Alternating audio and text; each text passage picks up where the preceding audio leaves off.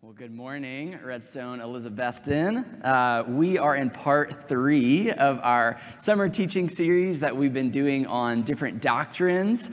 I have been tasked with a super easy doctrine this morning. Let me tell you what it is, if I can get my clicker to work here. Maybe not. Turn it on, I've been told. That would help. Not that one. Other way. Angels, Satan, and demons. All right, any experts in angelology or demonology in this room? Me either. We're in the same boat. All right, awesome. So I am excited to share all the things that I've learned over these past few weeks in diving deep into this topic.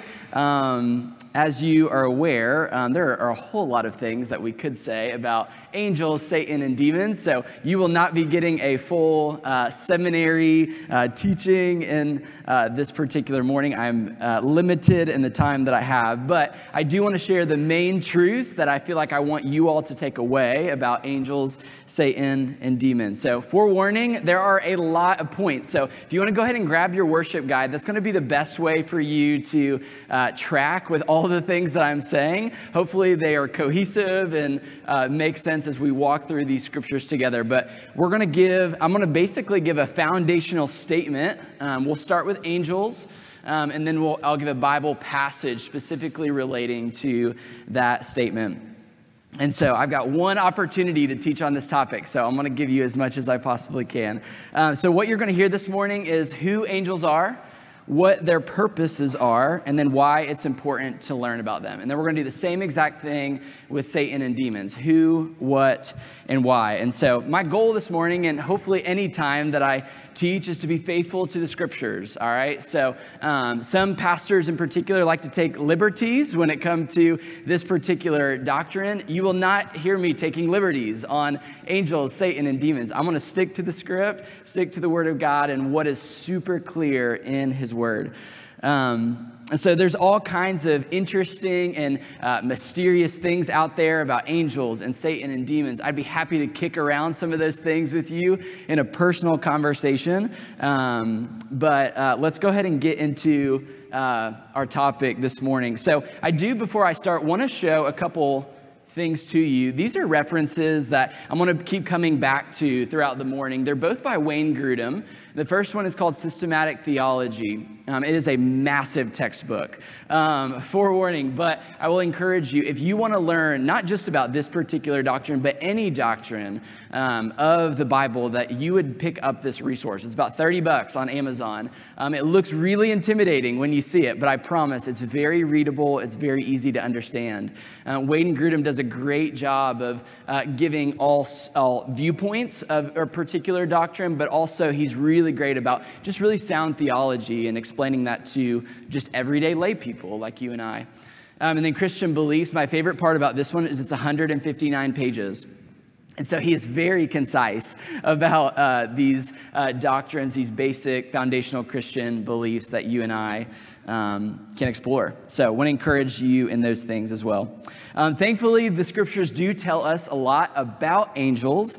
From Genesis to Revelation, directly or indirectly, you'll see the term angels or angelic beings around 300 times. So I don't know if we pay a lot of attention to that. I personally don't. Think about how often angels are mentioned throughout the scriptures, but they definitely are.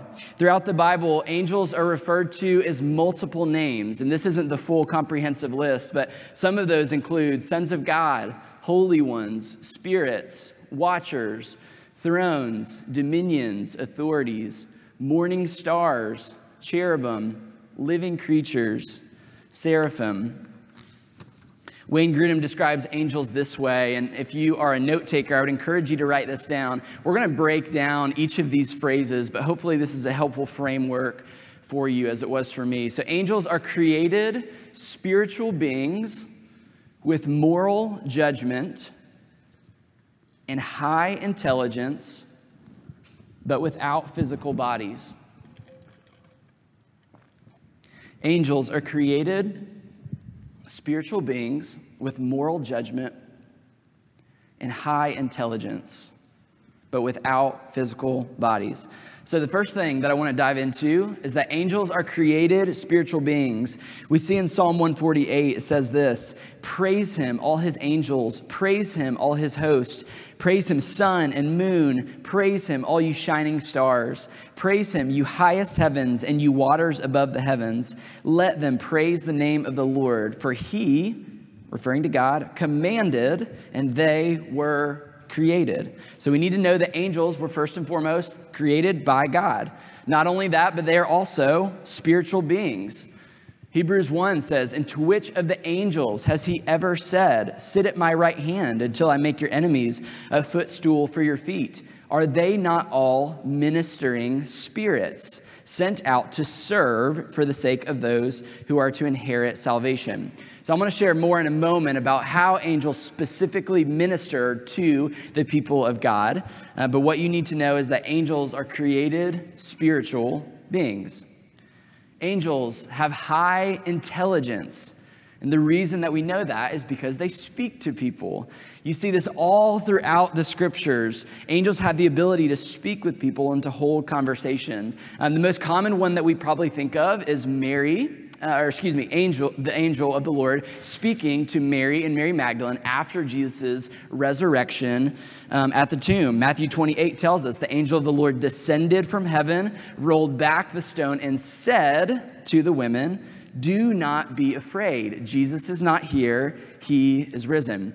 Can't even begin to fathom what it would be like, first and foremost, to see an angel in person in real life, but then have an angel speak to me. Anytime that you read about an angel appearing to someone, they're freaking out, right? Like they are gasping probably for breath in that moment because of the sheer beauty or awe or wonder of who they really are and what they are like.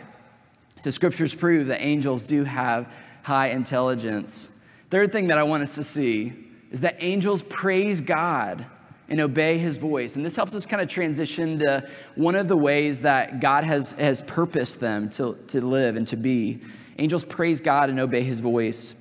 We see this again all throughout the scriptures. Angels offering their words of worship unto him. It's interesting in the passage that I read a moment ago, in Job 38, it says, while the morning stars sang together and all the angels shouted for joy. That term sang is actually translated as joyfully shouted. So picture this, angels joyfully shouting, resoundingly cried, and rejoiced. Think about that. So this isn't like, holy, holy, holy, Lord God Almighty, right? Like they're not doing that, right? They're holy, holy, holy, joyfully shouting, resoundingly crying out, rejoicing. I love the rest of that psalm. I want you to picture the angels singing loudly, rejoicing. Holy, holy, holy, all the saints adore thee, casting down their golden crowns around the glassy sea. Cherubim and seraphim falling down before thee, which wert and art and evermore shalt be. I want to off-ramp for a moment, but what if our worship was more like that? What if our worship was more like that? Not for show, not because we have to, not because it's part of our routine or we're trying to impress someone, but when you think, when you dwell, when you sing about the goodness and the faithfulness of God in your life, we can shout joyfully. Doesn't matter who's sitting next to us, who hears us. We all have terrible singing voices, right? Let's just own it, right? But the God says to make a joyful noise unto the Lord. He says, let's resoundingly cry out, just like the angels do. Holy, holy, holy are you, Lord. We adore you. We worship you, Lord. When you sing about his forgiveness and love, you can rejoice in your heavenly Father. That's how the angels are worshiping God. John, in his Revelation, gives us a glimpse of what heaven will be like. And I love this passage in Revelation 5. It says, then I looked and I heard around the throne and the living creatures and the elders, the voice of many angels, numbering myriads, picture this, of myriads and thousands of thousands, saying with a loud voice, worthy is the Lamb who was slain to receive power and wealth and wisdom and might and honor and glory and blessing. Angels praise God with joyful shouts, rejoicing together, resoundingly crying out to the one who is worthy of all of our worship.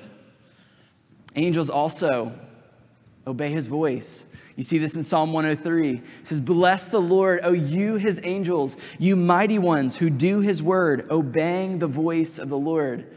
We also see this being played out in Scripture. You see obedience happening through the angels. The Lord sends out an angel to minister to his people.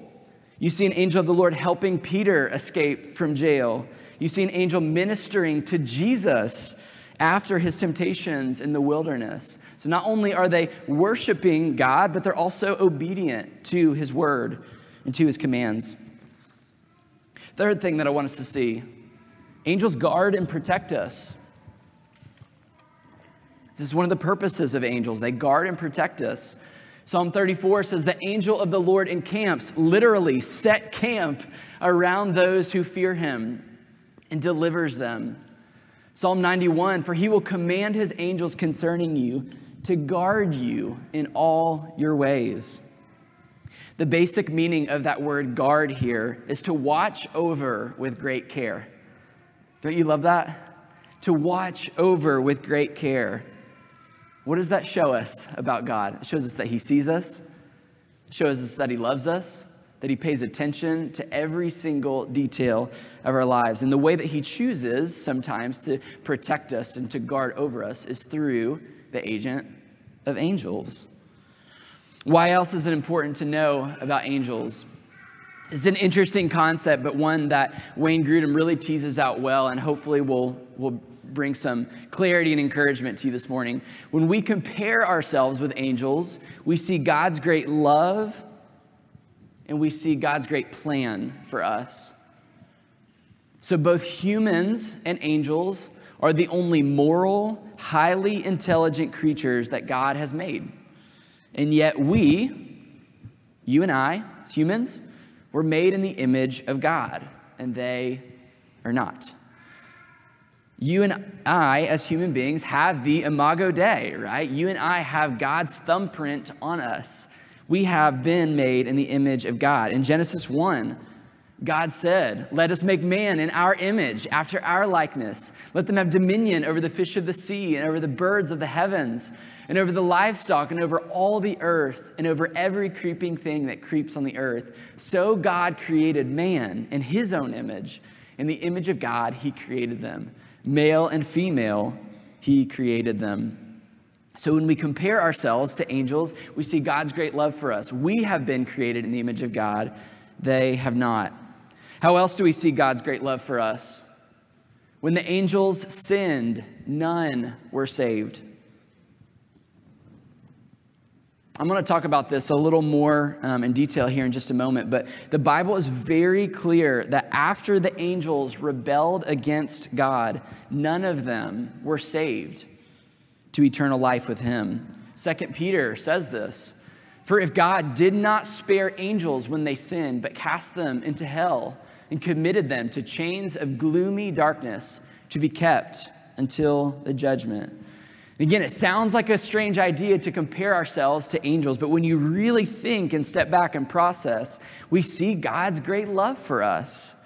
God didn't spare the angels when they rebelled against him. But what did he do for us? He sent his one and only Son to die on the cross for our sins so that we could be made right, right? So that we could have fellowship with a holy God. That is something that you and I can be thankful for. I want to go ahead and pivot now to who Satan is. This is hopefully a segue here, thinking about fallen angels and his demons. So here's a definition, a pretty easy one for Satan. Satan is just the personal name of the head of demons. Satan is the personal name of the head of demons. And demons are evil angels who sinned against God and who now continually work evil in the world.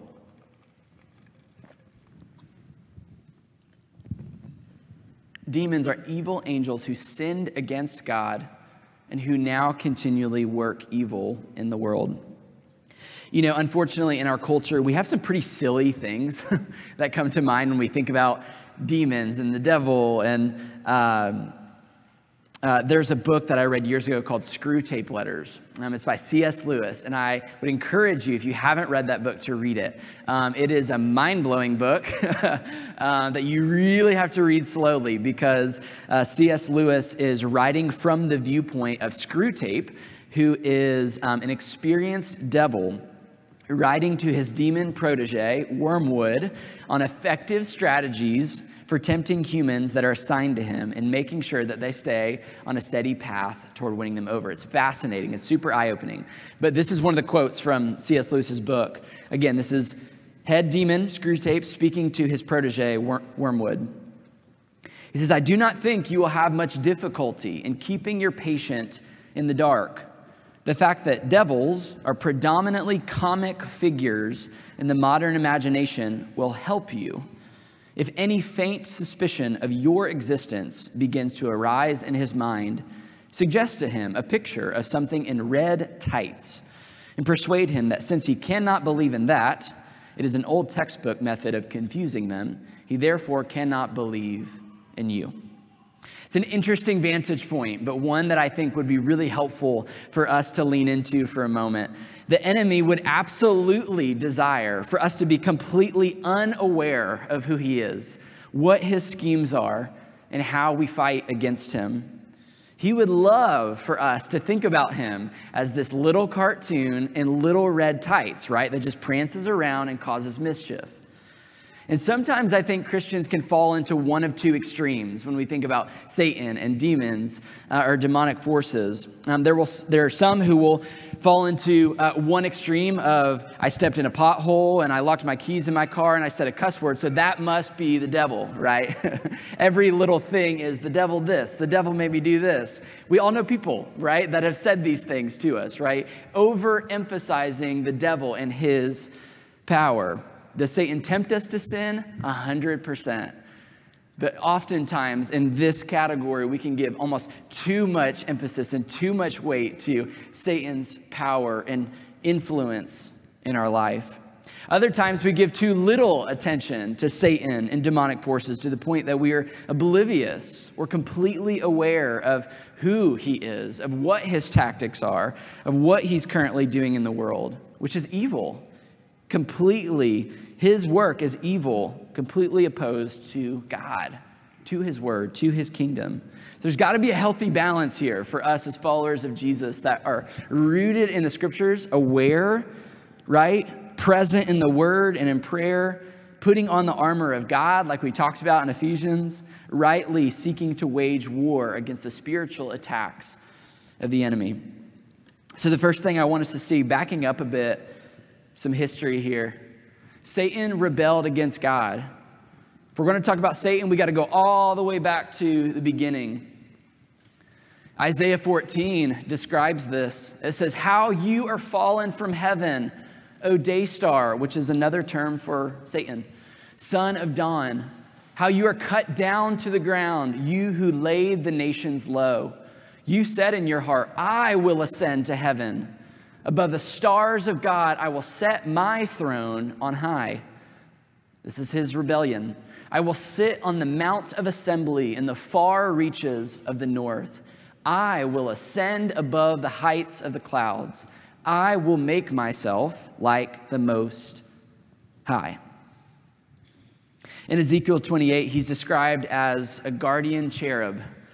So Satan was an angel, but he wasn't just like any other angel. He had high ranking, high position of the angels. But as we see in this passage, he wanted to be worshiped, right? Satan wanted to be God. And so in his pride, in his puffing up of conceit, he rebelled against God. And Satan, in his pride, when he rebelled against God, fell from heaven. Jesus mentions this in Luke chapter 10, verse 18. And when he did that, 1/3 of the angels fell with him. How do we know this? Revelation talks about it.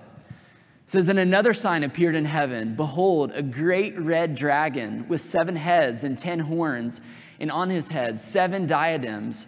His tail swept down 1/3 of the stars of heaven. That's where we get the 1/3, also known as the fallen angels. My emphasis there. And cast them to the earth. And the great dragon was thrown down, that ancient serpent who is called the devil and Satan, the deceiver of the whole world. He was thrown down to the earth, and his angels were thrown down with him. So there's a whole lot there in that passage that we could talk about. But the main thing that I want you to see from that passage, Satan rebelled against God. When Satan rebelled against God, 1/3 of the angels rebelled as well, and they are now fallen. As a result of sin, Satan is the originator of sin. We see this in the book of Genesis. In the very beginning, Genesis 3, Satan reveals himself as a serpent, and he's described as crafty. He's in the garden with Adam and Eve, and he says to Eve, did God really say? You see him manipulating God's word. He twists God's word. He says, surely, Eve, surely you won't die if you do this. He lies to Eve. He tempts her to sin. Satan is the originator of sin. Satan is also a murderer, and he's a father of lies. My prayer this morning has been more than just information that we're learning about the enemy, is that we would really, as we look at the Word of God, that we would just expose him, right? That we would expose him for who he truly is, his evil character, and that we would see his tactics so clearly, not just through the scriptures, but even in our own lives, and that we would begin to fight with the hope of the gospel. There's something powerful when we just say, this is who the enemy is. This is what he wants to do against you. This is his character. This is his tactic. So maybe for you, you've heard lies from the enemy, even this week, about your identity, about who you are in Christ. Perhaps he's fed you lies or currently feeding you lies about your past, about a former sin that you committed.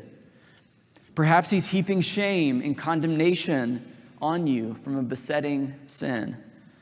What we see from the scriptures is that Satan is a murderer. He is a father of lies. John 8 says this, you are of your father, the devil, and your will is to do your father's desires. Here's how he describes him. He was a murderer from the beginning and does not stand in the truth because there is no truth in him.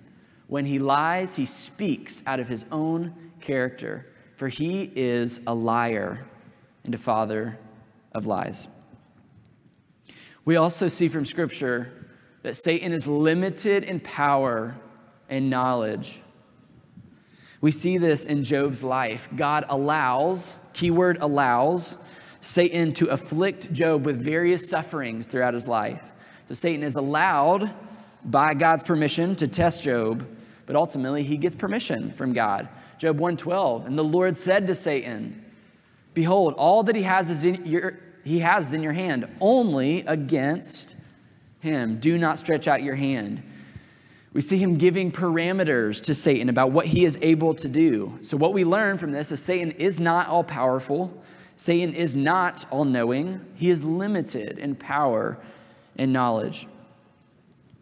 We also see that Satan tempted Jesus to sin, and he tempts us as well.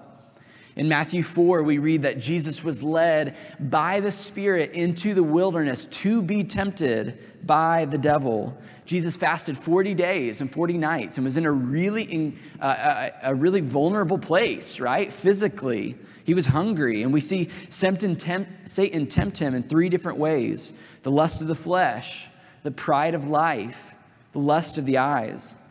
And thankfully, if you read this passage, you see Jesus as our perfect example of what it looks like to take on temptation, to take on the enemy with the Word of God. Every single time, Jesus claimed the words of Scripture, right? He held to the Word of God, and he overcame the enemy's temptation. You and I are tempted in these same ways, right? We see this every day in our lives. You and I are tempted to give into our fleshly cravings. You and I are tempted to boast in ourselves and to receive glory and adoration for God, for what God deserves. You and I are tempted to look lustfully upon things and upon people to ultimately receive our worship that only God deserves. So we see Satan as a tempter. Here's an interesting truth. Until Satan is condemned and thrown into hell, he is roaming between heaven and earth. One common myth that we see in our culture is that the devil is the ruler of hell. Remember that false image that we have of Satan with a pitchfork, right? And red tights, like the cartoon version of him. Ultimately, sometimes we think of him as this leader of hell and this ruler of hell. But Scripture would tell us that Satan is not the ruler of hell. In fact, he will be a prisoner of hell. Satan, along with demons and unbelievers. Hell is a real place of eternal separation from God. Revelation 20 says this, "And the devil who had deceived them was thrown into the lake of fire and sulfur where the beast and the false prophet were. And they will be tormented day and night forever and ever." So Revelation tells us that in the end times, Satan will be cast into the lake of fire. He will not be the ruler of anything. His end is already determined. He will be a prisoner of hell. And so a natural question that comes from that, well, is if he's not there, well, where is he, right? And so until Satan is condemned and thrown into hell, he is roaming between heaven and earth. Job 1:6 says this, "One day the angels came to present themselves before the Lord, and Satan also came with them. The Lord said to Satan, 'Where have you come from?' Satan answered the Lord, 'From roaming throughout the earth, going back and forth on it.'" Satan is temporarily the ruler of this world. He is the ruler of the ways of this world. Satan is the deceiver of the whole world. Ephesians chapter 2, we see this so clearly. This is Paul writing to believers, but he describes really clearly for those who are dead in sin what this means. He says, "You were dead in the trespasses and sins in which you once walked, following the course of this world." He's deceived. "Following the prince of the power of the air." He's deceiving. "The spirit that is now at work in the sons of disobedience." Satan is the ultimate deceiver. Satan causes spiritual blindness.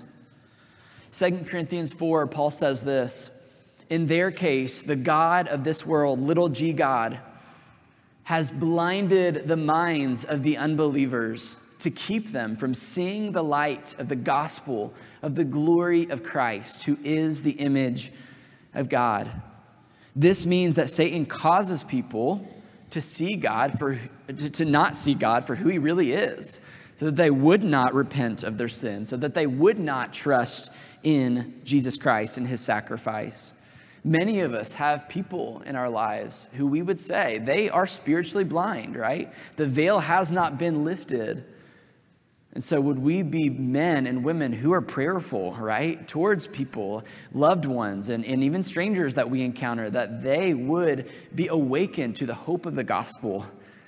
Because the enemy would love to continue to blind them spiritually from seeing the goodness of God, from seeing the forgiveness and the love of God, from seeing the hope of the gospel.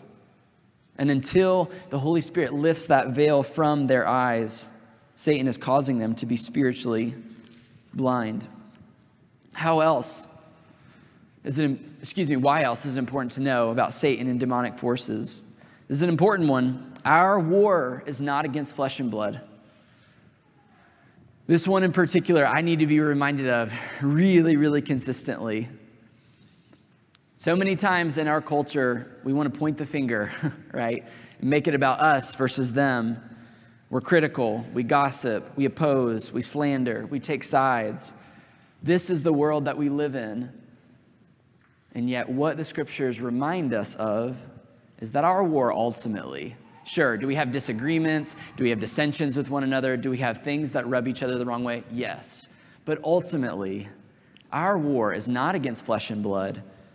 Ephesians 6:12 tells us, "For we do not wrestle against flesh and blood, but against the rulers, against the authorities, against the cosmic powers over this present darkness, against the spiritual forces of evil in the heavenly places."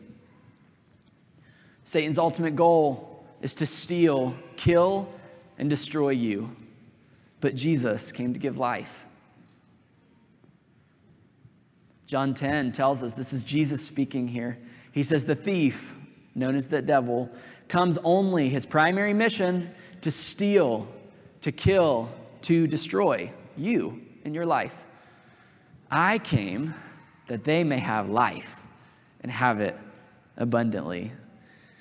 As we're talking about these things, are you seeing his character? Are you seeing how evil he is? Are you seeing his tactics of what he really wants from you? Of really the ways that he is working in the world? Satan is the originator of sin. He is a murderer and a father of lies. Satan is the accuser, the tempter. He is the one to cause spiritual blindness. And he wants to steal, kill, and destroy your life. But Jesus came to give life. In Jesus Christ is life, and life eternal. And because we know his character, we also must know his tactics. Paul gives us a strong warning and a strong word of admonition here. He says, finally, be strong. How? In the Lord. How do we do that? In the strength of his might. We put on the whole armor of God so that we may be able to stand against the schemes of the devil. Paul says, believers, be strong in the Lord. Not in your own strength, not in your own wisdom, not in your own experience.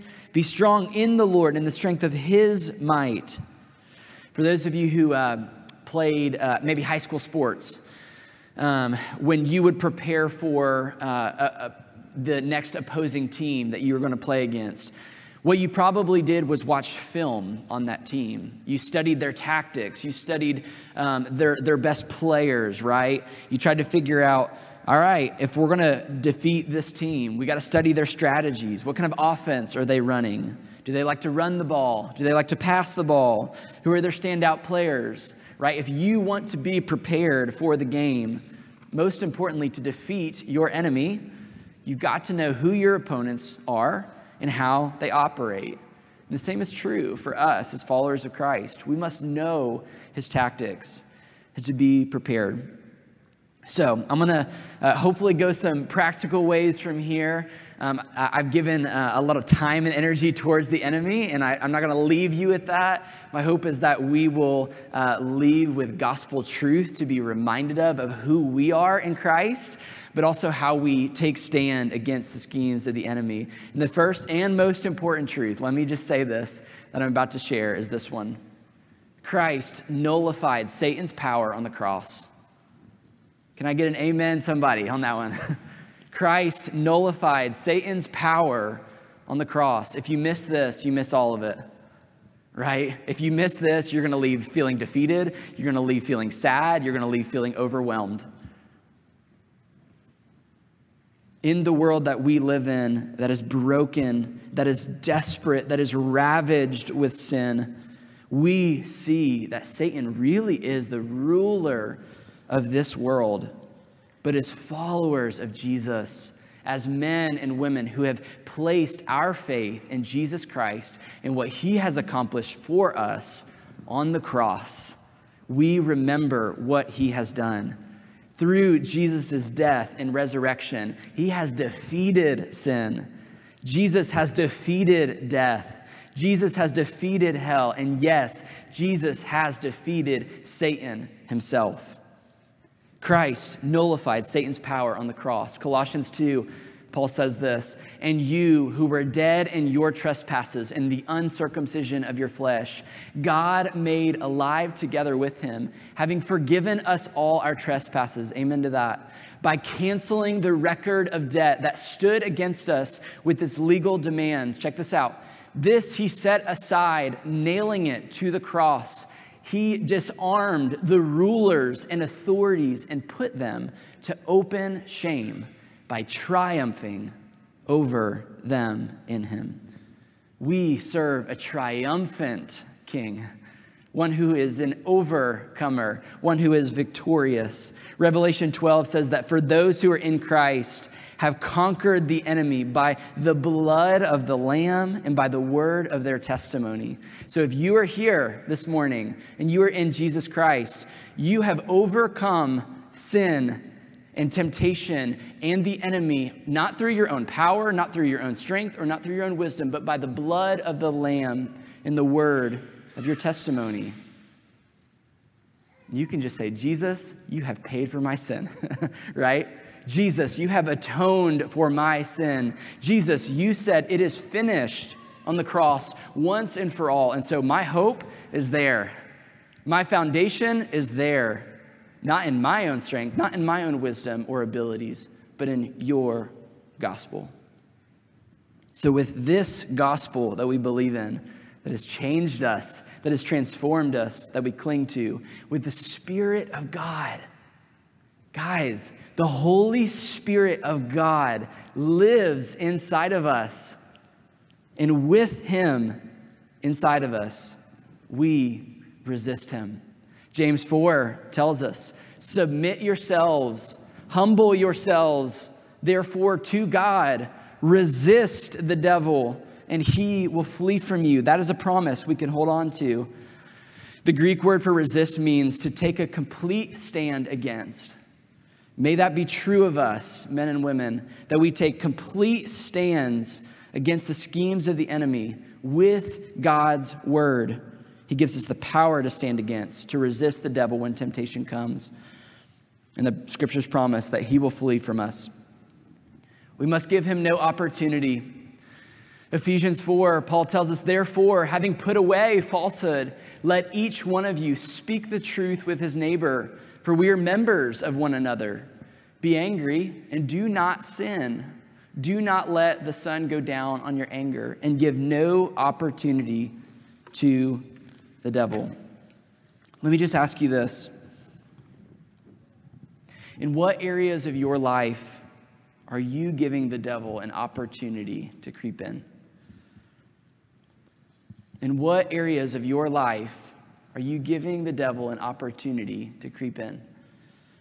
Peter would tell us to be sober-minded and to be watchful.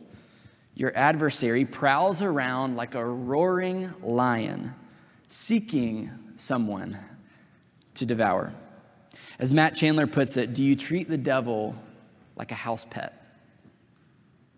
Do you let him hang out in your bedroom and snuggle him? Meanwhile, forgetting that he is a fierce predator that wants to steal from you, that wants to kill you, that wants to destroy you. Are you giving him opportunities to devour you, to let your guard down, to dabble in sin, to not be watchful and attentive, but lackadaisical and unintentional in your living? We must give him no opportunity. We wage war. 2 Corinthians 10 says, "For though we walk in the flesh, we are not waging war according to the flesh." Why? "For the weapons of our warfare are not of the flesh, but have divine power to destroy strongholds.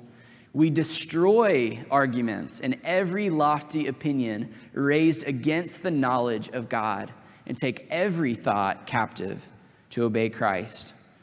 Paul says, as followers of Jesus, our battle is different. Paul instructs us to live differently.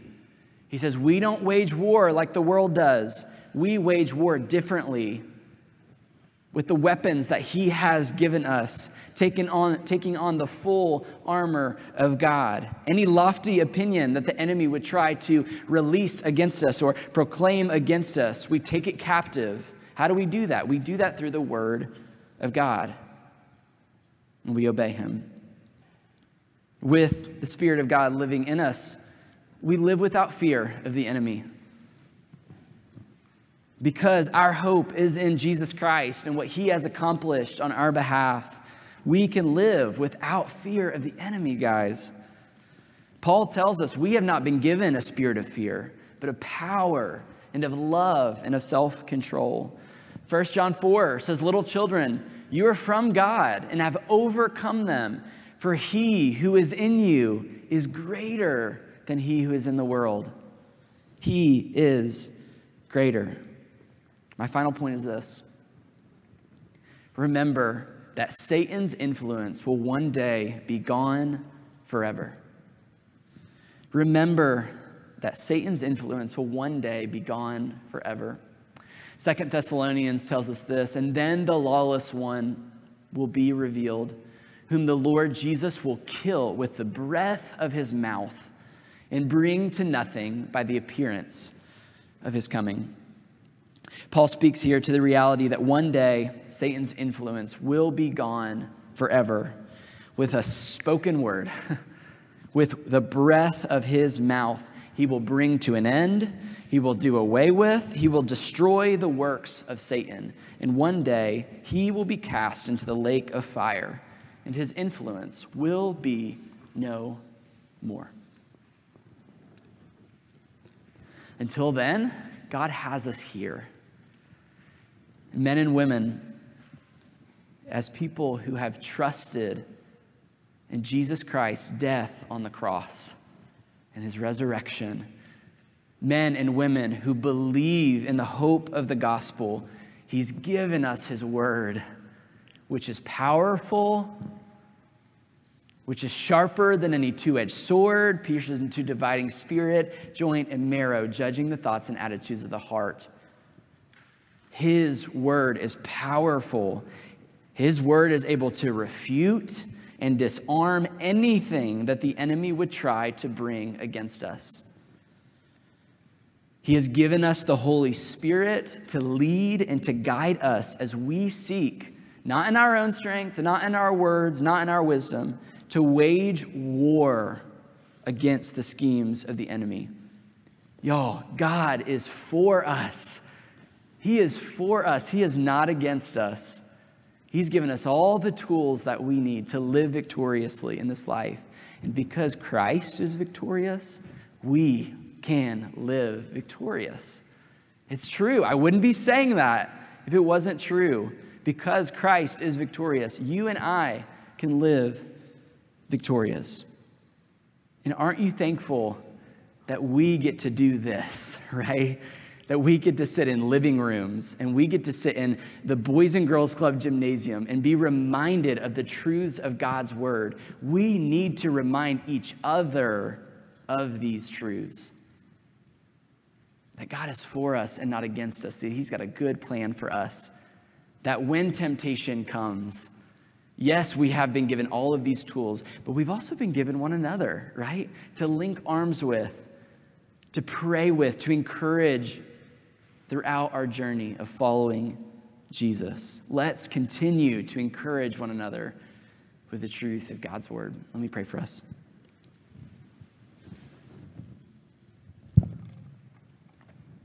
Father, we thank you for who you are. We thank you for your good and perfect character, and there really is something powerful when we just say out loud, this is who the enemy is. This is his character. These are his tactics. But then in the same breath, just to say, this is who you are. That you are powerful, and that you have overcome sin, death, hell, Satan himself, and that our hope and our victory is in you. But God, we are also keenly aware that there are real spiritual forces, demonic forces working against us, actively against God's word and his kingdom. And so would you help us band together, being submitted to your word, living on mission for the sake of the gospel, so that you may be honored, that you may be glorified, that others would know you and that they would love you and that they would trust you for eternity. And God, with such a lofty topic like this, it can be hard to bring these things down to our day-to-day. What does this mean for me in my life and how I'm living as a follower of Jesus? And so I just pray in these next moments as we reflect on your word, God, that these things would take root in our hearts and that they really would cause us to see your good creation. God, that we would see your word as good and beautiful and right, but that it would also cause us to worship you. God, to think that angels in heaven are worshiping you now with loud voices, singing resoundingly, crying out, holy, holy, holy are you, Lord, and that we have the opportunity to join them in that song, to resoundingly cry out with them, holy are you, Lord, and to give our worship and our attention and our affection and our adoration to you and you alone, the one who is worthy of our worship. Jesus, thank you for going to the cross to pay for our sin debt that we could never pay. Thank you for the empty tomb and that you have proven yourself victorious. We love you. Thank you for loving us. We pray these things in Jesus' name. Amen. I want to kind of filter our reflection time a bit. Sam spoke 2 weeks ago just to introduce this series to us. And one of the things he really talked about was that doctrine is more than information, right?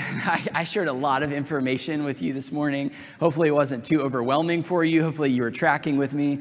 Probably should have forewarned you to buckle up a bit.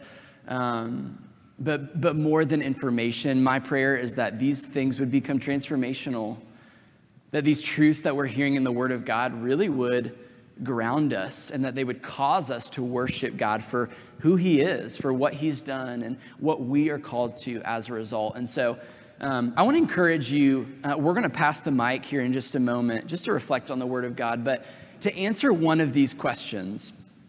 And here's the questions. I want to review them. Sam asked these questions regarding doctrine. What does this doctrine teach me about God? How does my understanding rightly of this doctrine impact my view of God and or my relationship with Him? How am I encouraged in my faith by this doctrine? How does this doctrine help me to love and worship God more? And what impact does this doctrine have on my day-to-day life? So I think Sam might have the mic. Mike has the mic. Whoever would like to be bold and go for it.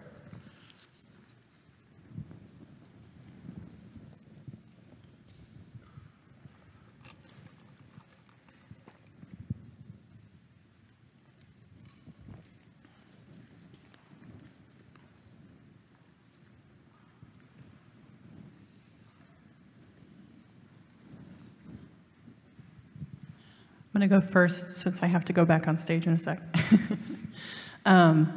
I wanted to ask what your opinion and advice was into further study of angels, demons, all of this fun stuff that can be controversial, and a lot of people have been and continue to be led astray. Mm-hmm.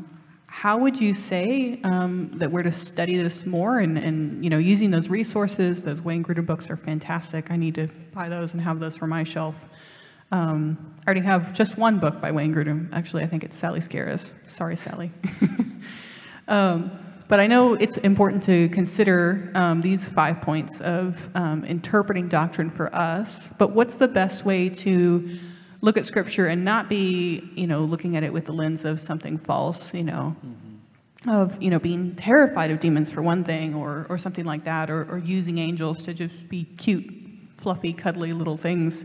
How can we interpret Scripture rightly using those same resources? What's your advice for that? Yeah.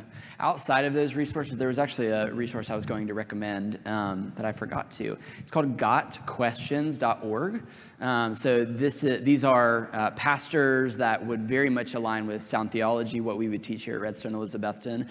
Essentially, these are questions that people can ask about literally anything, right? Like any kind of particular doctrine. But one, Kathy, to answer your question, they have an entire section about angels that answers some more outline questions, maybe about angels that I wouldn't talk about on a Sunday morning, particularly because it's not the most foundational thing that I want you to take away, but ones that are super helpful in understanding more of a full scope of who angels are, what they do, what their purposes are. And so they're excellent at bringing in the scriptures, giving context for those scriptures, and helping you see different viewpoints as well. But one, to mention the Wayne Grudem, I haven't looked at a lot of resources particular to this doctrine, but one that I appreciate about Wayne Grudem is his systematic theology, in that he does give differing viewpoints, particular to different denominations or different church beliefs and things like that. And so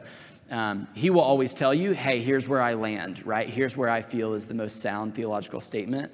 But it is helpful sometimes to get a fuller scope of maybe what other, denominations think and things like that. But gotquestions.org is a great resource.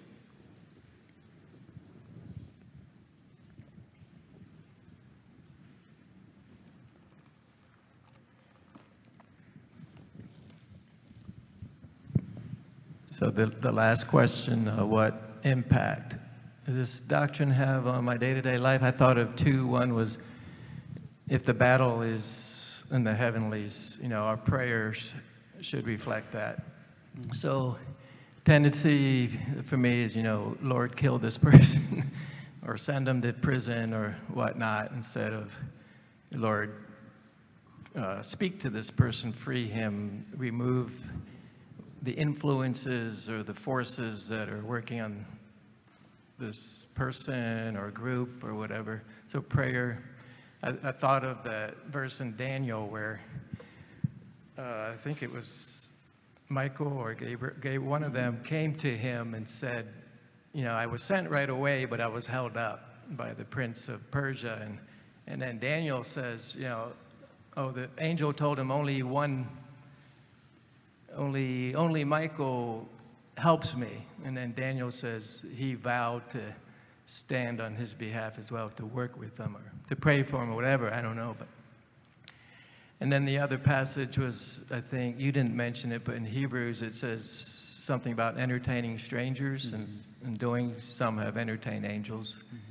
So, yeah, just entertaining, being hospitable or whatever to other people, to strangers. You may be entertaining angels. And I thought of the passage in Genesis where the three men came to Abraham, and he immediately had a meal fixed for them. And, two of them evidently were angels who went on to Sodom. And so maybe they can take bodily forms at times. So, anyway. Yeah, thanks, Russ. Those are great examples.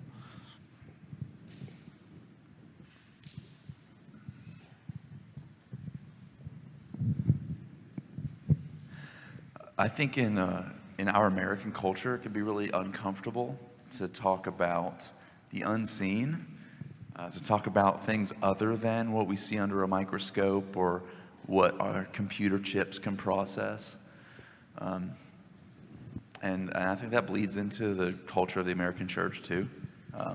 Some discomfort comes with talking about these things, particularly, it's easier to kind of swallow like, oh, there's like a guardian angel that like watches over me and protects me while I'm sleeping. It's a little more difficult to swallow the fact that there are beings for the other side that are actively trying to get us to forget about God, to not believe that there is a Savior who took on flesh and who conquered death and who has freed us to be with him eternally. But what this does for me, I guess this hits toward question number 2 to consider. How does understanding it impact my view of God and my relationship with him? This reminds me that my God is not a God who's limited into the realm of existence I'm familiar with, which makes him a little scary, but also a lot more powerful than normally what comes to my mind when I think about God. And I think kind of that was kind of similar to, I think, the way that they describe Aslan in the Chronicles of Narnia, right? Is he safe? No. But is he good? Yes. Or something. Maybe I botched that, but something like that. So this kind of does that for me with our God. And in Scripture, when it says he's the Lord of hosts, the ruler of armies, the God. There's a Greek or Hebrew term, something Sabaoth, which is like the Lord Almighty who directs armies. That's a powerful, kingly God. And talking about these things reminds me of that. And I looked up the Greek I remember the Greek for angels means messenger, the Greek for Satan means enemy, but I couldn't remember what demon was linked to. And I looked it up briefly. I wish Luke Smythe was here. Maybe he is. I haven't seen him. The Greek scholar among us. But anyway, the daimonion, which is a lesser deity of impurity, is what's I think most often in the Greek is what we translate as what we think of as demon, a lesser deity but of impurity. And I just see God as not. It's not that God is the one and only spiritual being, and so that's why I worship him. It's that he is higher than every other. And that causes me to worship him more. Yeah, absolutely. Thanks, Brandon.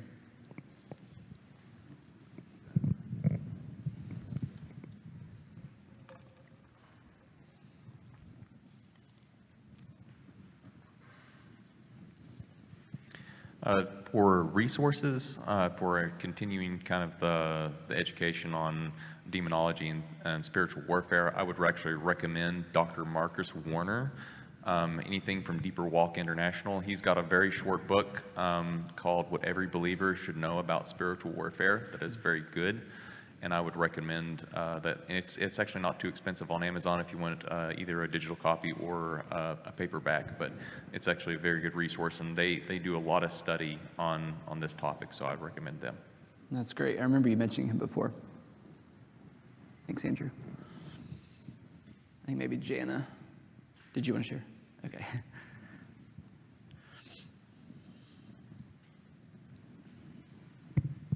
So number 5, what impact does this doctrine have on my day-to-day life? Well, when we become aware of who the enemy is in light of who God is, you already addressed this, then we have the power to disarm him. And what does that look like in our day-to-day? When we're lying in bed at night and we've managed to fall asleep and end up with a dream that you wake up and there's fear in your spirit. When we know there's fear, well, who is that from? We know that's from the enemy. And if we can know that's from the enemy, then we can know, as it says, I think you said 2 Timothy, where it talks about God has not given us a spirit of fear. Therefore, it's not from God. If we know it's the enemy, we know that God has already conquered the enemy. And we can stand in that and we can proclaim that. And the enemy flees. And he doesn't get to stay there. And he doesn't get to allow the fear to take over that keeps us from getting sleep. And just proclaiming it. There's power in his name, and it's incredible. Amen.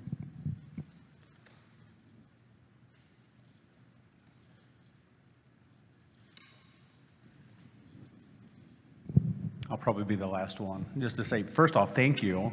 We were kidding when we gave you that topic. We didn't mean for you to actually take it and run with it, but dude, you did, and you killed it, so that was good. So thanks for that. In thinking about what Larry Kimball said earlier, we were getting ready to jump into 2 Peter in the fall, and I think it's in chapter 3 in 2 Peter, there's a statement, it's this parenthetical statement, you've heard me say it before, where it says, and a man is a slave to whatever's mastered him. And I think about the enemy. He wants to kill, to steal and destroy. And sometimes that's in such subtle ways of making us feel like, oh, I'm alone, or I'm stuck in my sin, or that thing that I did, I'm not forgiven for it, or this temptation or this lure that is before me, I can't say no to that thing. And the enemy is like, well, I've got him right where I want him.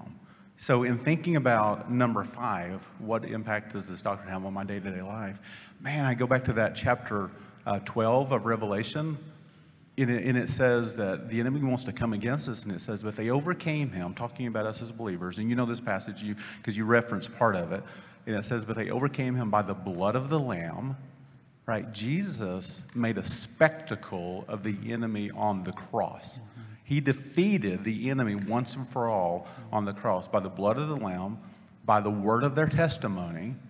And I believe that this Jesus took all of my shame and all of my guilt and all my loneliness and all of those things, and he defeated those as well. And I am victorious and holy in him. And it says the third one, and they did not love their lives so much as to shrink from death. And the third response to that is like, okay, well, what does that have to do with my day-to-day life? I will die for him. I'm willing to die for him. The only thing that the enemy could possibly do would be to take my life, and even there, I am victorious. And to believe that, and to say that, to live that out, it completely hamstrings, is that the right word? The enemy. He has no power over us at all. No, I believe what Christ has done.